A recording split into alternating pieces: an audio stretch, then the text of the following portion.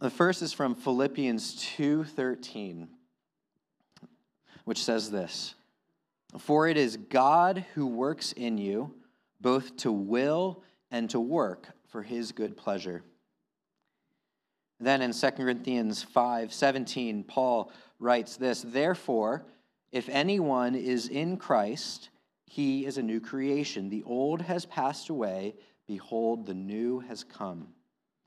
And then finally, in Paul's letter to the Romans in chapter 6, we read this: "We were buried, therefore, with him by baptism into death, in order that just as Christ was raised from the dead by the glory of the Father, we too might walk in newness of life. For if we have been united with him in a death like his, we shall certainly be united with him in a resurrection like his. So you also must consider yourselves dead to sin and alive to God in Christ Jesus." Let's pray. Heavenly Father, we thank you for your word, that through the hand of Paul, we have these letters of encouragement to us. Lord, you want to encourage us on our Christian life, our Christian walk. And so we pray now through the preaching of your word, we too would be encouraged to live lives of righteousness for your sake. We pray this in the name of your Son, Jesus. Amen. So like I said, we are in the middle of a series. We have 2 more weeks after this Sunday as we conclude this series called From Death to Life. And so I want to real quickly bring us up to speed on some of the things that we've talked about. 2 weeks ago, we talked about how we have been justified by God, by faith alone in Christ alone. And we said that to be justified was for God to forgive us our sins and make us acceptable in his sight through Jesus Christ. And so that was 2 weeks ago. We have been justified by God, forgiven and accepted. And last week we talked about how God has adopted us. He has brought us into his family and has given us the right to call on him as our Father. And so that's what we talked about the last 2 weeks. And in 2 weeks from now, we're going to talk about what happens in the age to come, in the life to come. We're going to talk about that God will bless us and save us finally and completely through an action called glorification. That's through the resurrection of our bodies and life eternal with our Savior. Now, this morning, we're going to ask the question, what do we do now? In between having placed our faith in Jesus and being justified and adopted, and in the future being glorified and raised to new life in the life to come. What do we do now, today, in this in-between time? We started by placing our faith in Jesus, and in the end, we will be united with Jesus forever. What do we do now? Or to put it another way, what is the Christian life supposed to look like now? On the one hand, you've got some people who answer that question and say, well, the gospel says we are saved by grace, not because of anything we've done, and that we have our sins forgiven. And so they deduce that it doesn't matter how we live our lives now. If God is going to forgive us, well, then I'm going to do whatever I want. And I'm gonna trust that God will forgive me. That's just his character. That's how some people answer that question. Other people answer the question and say, well, God has justified me and has declared me righteous, so now it is my duty to live up to that expectation. That it is my duty to now strive for that standard that God sees in me. And so it's 2 sides. On one side, the message of Jesus becomes a license to sin. I can do whatever I want. God will forgive me. On the other hand, people look at the story of Jesus and say, God has this huge standard that he's placed upon me. Now it's up to me to prove that I'm worth it. Today we're talking about something completely different than that. That's not how we are to live our lives now. And in fact, we looked at these passages, and from these passages we will see what it is that God is doing in our lives now, how we are to respond to God today, here and now, in this in-between. And it's wrapped up in this word called sanctification. And that's a big church word, and so let me just real simply define it for you. To be sanctified is to have God make you like his Son. Sanctification is the process in which God makes you like his Son, Jesus. And so we're going to look at sanctification. What does it mean for God to make us like his Son? And the way we're going to do that is we're going to look at these three things that we see in sanctification from these passages. We see first that God is working in you. Second, we're going to see that God is renewing you. And third and finally, we're going to see that God is empowering you. So first, God is working in you. Second, God is renewing you. And third, God is empowering you. First, God is working in you. We get this from the first passage, Philippians 2:13, which says this, "For it is God who works in you both to do and to work for his good pleasure." First thing we see here is that this process of sanctification has as its goal our doing and working for God's good pleasure. In other words, this process results in our character and behavior becoming more like God's own character and behavior. That word sanctification, that prefix sanct, like the word sanctuary, it means holy. So a sanctuary is a holy place. Sanctification is the process of becoming holy. And that's the trajectory that God is working in us. He's working in us to produce in us holiness. By the things that we do, the things that we work towards, that God is making us holy. He's setting us apart. He's making us pure and godly. That is what God is doing in us. But secondly, we need to see in this passage that this work, it is a work. It's a process that God is working. It's an ongoing thing. It's not an immediate act of God. It is a process. When we talked about justification 2 weeks ago, we used the illustration of a judge in a courtroom making a declaration that you are innocent. So when the judge's gavel striked the podium, you are just immediately. That was an act of God's grace. Sanctification is a work of God's grace. He is working on you. It's a process. This doesn't happen overnight. I mean, God could snap his fingers and change us, but that's not how he does it. He works in us. It's a process. It's gradual. This doesn't happen overnight. It's like a craftsman who takes a pile of scrap wood and turns it into something beautiful. It doesn't happen immediately. He has to clean it off and plane it flat and glue pieces together and wait for the glue to dry and then put it through the other tools and then shape it and carve it and stain it. And then after a long time, there's something beautiful at the end. It's a process. And this should encourage us that it's a process. Because I know myself, and I imagine you're similar to me, that I can get discouraged when my life doesn't look the way that Scripture shows me that it ought to look. I can get discouraged that things aren't happening fast enough. But this is encouraging because I know even when I don't see it, or when I don't feel it, or when I don't recognize it, the truth is that God is working on me. That is the truth. He is working on me. He's working on you too. So this is an encouraging text, but it's also a word of caution because we ought to expect progress. Like we ought to expect that God is doing something in our lives. And if you look at your own life and it doesn't look like God is working on you, this is a word of caution to ask, why not? Like, in what way are you resisting God's work?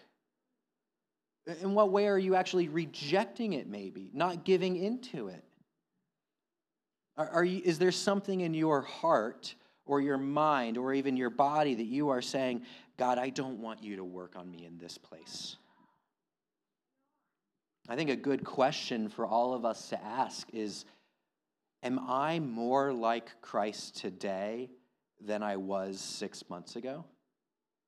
Am I more like Christ today than I was a year ago or 5 years ago? If God is working in your life, the answer better be yes. This is God's gift to us, that he is working in us, and it's a process. And finally, the last thing we see in this Philippians passage is that it is God who is the one working in us. Like, we do not begin the Christian life of faith through an act of the Spirit and then work out our Christian life apart from the Spirit. No, if God has placed you on this course called the Christian life, he is going to work in you the whole way through. He doesn't set you on the course and then sit idly by watching you try to figure it out. God is working in you. He carries you like a father holding on to his son. He is carrying you through this Christian journey. In 1977, 15-year-old Rick Hoyt learned about a local high school student in his town who was a star athlete who got into a car crash and was paralyzed. And so the community was coming together to do a fundraiser run to help this family. And so Rick Hoyt asked his dad, "Dad, can we run in this race to help this boy?" And his dad said yes. He was so overwhelmed with joy by this question because, you see, Rick Hoyt is a quadriplegic with cerebral palsy. And he has had limited, almost no muscular function all of his life. And to have him ask his dad, "Dad, can we run this race for this boy?" It brought so much joy to Rick's dad's heart. And so Dick, his father, they built a contraption that Rick could sit in the front of the wheelchair and then Dick could push the cart from behind. And they trained and they ran this race in 1977, and they really enjoyed it. And so they kept on training. And in 1980, they actually ran the Boston Marathon together. And from then on, Rick Hoyt and his father ran and competed in over 1,000 races, endurance races and marathons and triathlons, including 6 Ironman competitions. Every single time, Dick, his father, carried his son in that cart across the finish line. When Rick finished the first Boston Marathon in 1980, he looked up at his dad and said, "Dad, when we're running, I don't feel disabled." Friends, God is the one carrying you through this life. It is not your striving. It is God's fatherly care holding you in his arms. He is carrying you through this race. So trust in him. Rest in his arms. This is not your battle to fight. He is fighting it for you. Sanctification is God working in you. But second, sanctification is also God renewing you. We get this from the second passage, from 2 Corinthians 5:17, where Paul says, "If anyone is in Christ, he is a new creation. The old has passed away. Behold, the new has come." If anyone is in Christ, he is a new creation. The renewing of our bodies comes because we are in Christ. And we've been saying that phrase, in Christ, a lot in this series. And in fact, all of the benefits of our salvation, from justification through glorification, come to us because we are in Christ. So I'm going to take a moment just to explain further, what does it mean to be in Christ? Well, here we see Paul compare being in Christ as something new compared to not being in Christ as something old. And in fact, the other thing, the not being in Christ, there's actually something else that we were in. We were in Adam. Adam as in Adam and Eve from the Garden of Eden. You see, when God created mankind, he made Adam. And Adam's name actually means man.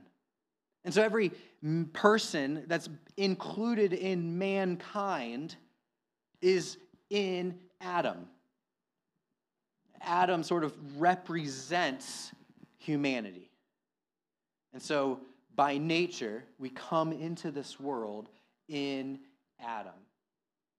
And some of the things that are true about that is that we have inherited from Adam his guilt, his sin, and his status as a sinner. Like, we come into this world born into sin. That's not because there's something inherently wrong about being human. It's that we were humans born in Adam. So we have inherited those characteristics being in Adam. But now, if you are in Christ, there's other things that we have. We're no longer in Adam. Now we are in Christ. This is a concept called, this is another fancy term along with sanctification. It's called federal headship or federal representation. In the news, you might have been hearing a lot about Russia and Ukraine and President Biden and all these other world leaders meeting with President Putin to talk about, hey, how can we reach peace? How can we work together to create an agreement for peace? Let's say, hypothetically, and Lord willing, that these world leaders, let's say President Biden sits with President Putin this week and they come up with a peace treaty to resolve this conflict. And they both sign their names on it. Well, in that moment, President Biden and President Putin are operating as representatives of their citizens. And so when President Biden signs that treaty, all of the citizens that he represents receive the benefits of that treaty.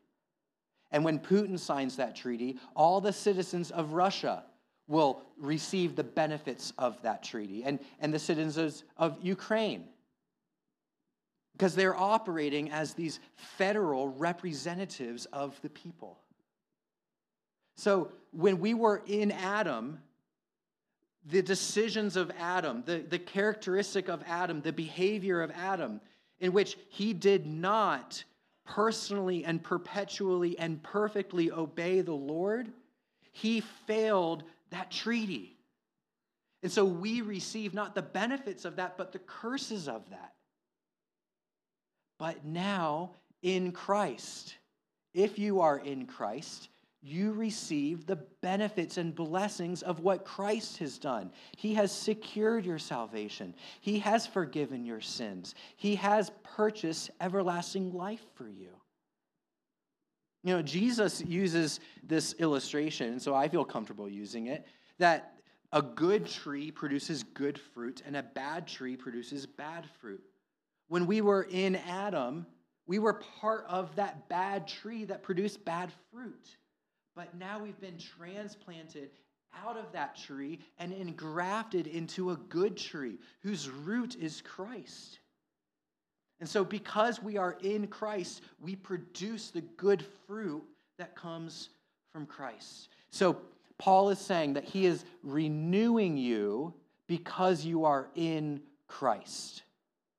You are part of him. You are united to him. And so his benefits are now your benefits. His blessings are now your blessings. And you produce the good fruit that comes from being connected to him. But not only are we in Christ, being in Christ now makes us a new creation. And Paul is linking this idea of we were our first creation with Adam and our new creation now with Jesus, because he's trying to show us that this new life that we have in Christ is like a new creation. It's all encompassing. That God is concerned not only with our spiritual lives, but he's concerned with our whole being. He is renewing us completely. So yes, he does care. Are you spiritually connected to me?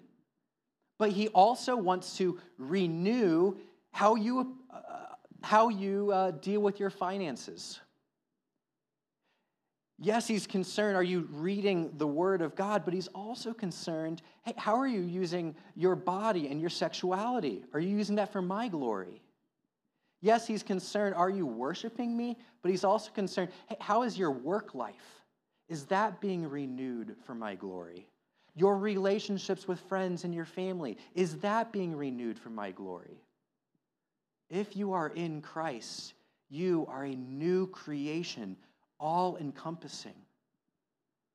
So sanctification means God wants to renew all of you. So what area of your life needs renewing right now? What area of your life are you resting in the Lord to carry you through, to grow you in, to shape you more like his Son?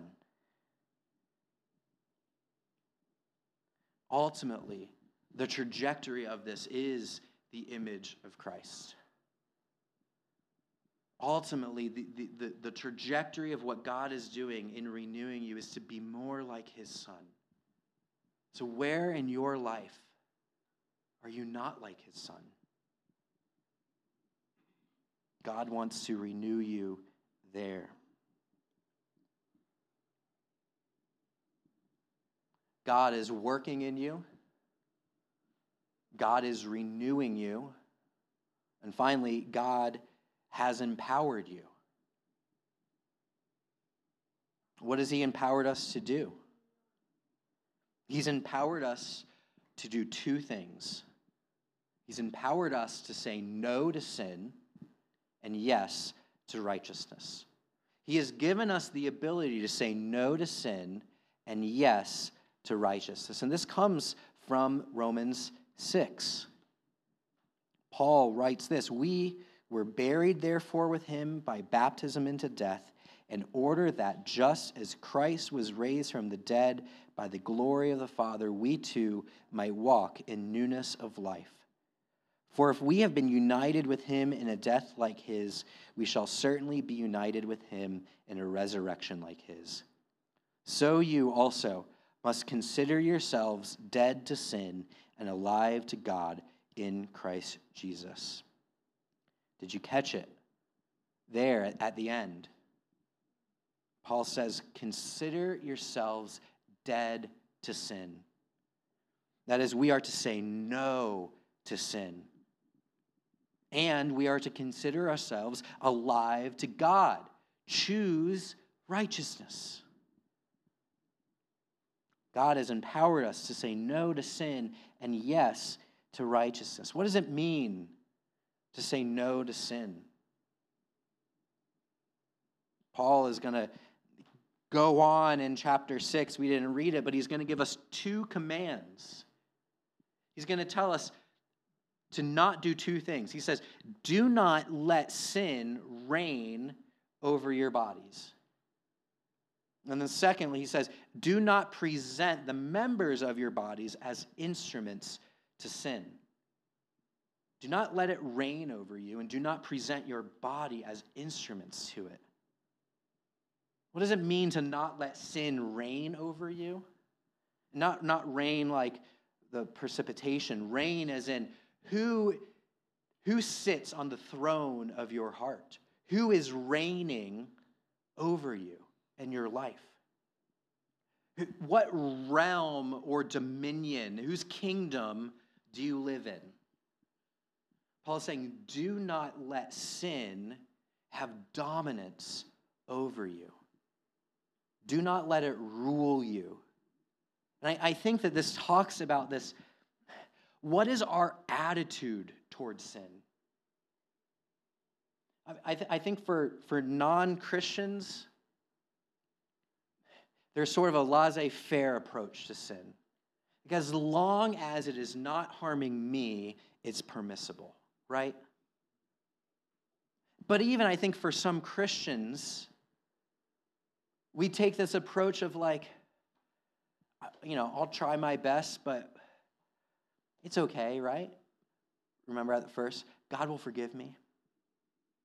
This general attitude towards sin. What is your general attitude towards sin? Is it just some, are you even aware of it? Paul says, do not let it reign over you. Do not give into it. Do not welcome it. Do not celebrate it when you see it. Do not laugh at it. This is real. And he goes on, don't present your members of your body as instruments to it. And if what God wants to do in our lives is renew us completely, that means our head and our heart and our hands ought to be in service to God, not in service to sin. When you think about your head, that's the way we think about the world, the way that we learn things, how we perceive the world. God wants to renew our intellect. He wants to renew what we're taking in, what we're learning. Don't dwell on sin. Don't pursue sin. When you hear sin, when you hear someone slander or gossip or mock, are you processing that in the way that God is renewing you to process it? That this is sin. What about your heart? The place of your desires, your longings, your affections. God wants to renew your heart. So don't present your heart as an instrument for sin. Don't long for sinful things. Don't desire the downfall of other people. How wicked is that? Don't laugh at or enjoy sin. He wants us to have this posture where we are totally against it from the depths of our heart. And then our hands. How are we living in the world? How are we serving one another? Don't use your hands. And I think by hands, he's talking about how we engage with the world. Don't engage with the world in a sinful way. God wants to renew your hands the way you engage with the world. I love what Paul in Ephesians chapter 4 says. He says, let the thief no longer steal, but use his hands to produce something good in service to others. This replacement of this person who was using his hands to take from someone now says, God wants to renew you so that you're using your hands to serve someone. So how are you engaging? Whether that's at work or at church or with your family. Are you using your hands or your words to love and bless? When you send off that tweet or comment on that Facebook post or search online, you're using your hands. Are you using your hands for godliness or for sin?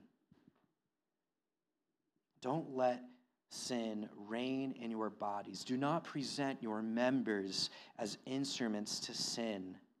I love how one Puritan author said this: be killing sin, or it will be killing you. Paul is being very serious about this. We ought to put this to death. Remember what Jesus said? If your eye causes you to sin, gouge it out. If your hand causes you to sin, cut it off. It is better for you to enter the kingdom of God maimed than it is to be cast into the fires of hell. Do not let sin reign in your body. Say no to sin. But then say yes to God. Say yes to righteousness. And I'm not going to go through all these things about what does that mean, but I want you to see is that Paul is saying sanctification is not merely the process of getting rid of sin in your life. Sanctification is the process in which he's calling you to live more like Christ, in love and of service and humility and upright character. Yes, obedience is part of being like Christ, absolutely. But let us not for a moment think that the Christian life is exclusively just trying to suppress sin. We are called to live unto righteousness, so that we would be known for our good works of love and generosity and hospitality, that we would welcome one another. That's what it means to be sanctified, is to live into this righteousness. So how do we do it? Like, how do we actually do this? How are we empowered to say no to sin and yes to righteousness? Where does that power come from? How can we be sanctified? I think this is true. The degree to which we understand who we are in Christ, the degree that which we understand how we have been united to him, how what has happened to Jesus happened to us, the degree to which we understand that and rest in that and trust it to be true, to that degree, we are empowered to put to death the sin in our lives and live to righteousness. This is what Paul is saying in Romans 6, that we are united to Jesus, and that what happened to Jesus happened to you. You see, the death that Christ died, he died to sin. And Paul says, you died with him. The life that Christ lives, raised from the dead, he lives now for God. And guess what? You were raised with him. The degree to which we understand that all of this salvation comes to us because we are united to Jesus, that we died with him, that we were raised with him. When we bury that deep into our hearts and know that who we are is now in Christ, the degree to which we know that is the degree to which we can actually say no to sin and yes to righteousness. It is by virtue of being united to Jesus, his death and his resurrection, that we are empowered to say no to sin. Sin does not have dominion over us. John Stott puts it this way: we deserved to die for our sin. And in fact, we did die, though not in our own person, but in the person of Jesus Christ, our substitute, who died in our place and with whom we have been united by faith. By union with the same Christ, we have risen again. So the old life of sin is finished because we died to it, and the new life of justified sinners has begun. Our death and resurrection with Christ make it unthinkable that we should ever go back to sin. It is in this sense that our sinful self has been deprived of its power and we have been set free. God is working on you right now, today, here. He is working on you. Even when you don't see it or feel it, he is working on you. What is he doing to you? What is he working on you to do? He's working on you to become more like Christ. He is shaping you, renewing you, your whole person. And he's empowered you, not because of anything intrinsic to you, but by uniting you to his Son, he has given you this power. Through faith in Christ, you have died to your sin and live in him to righteousness. Let's pray.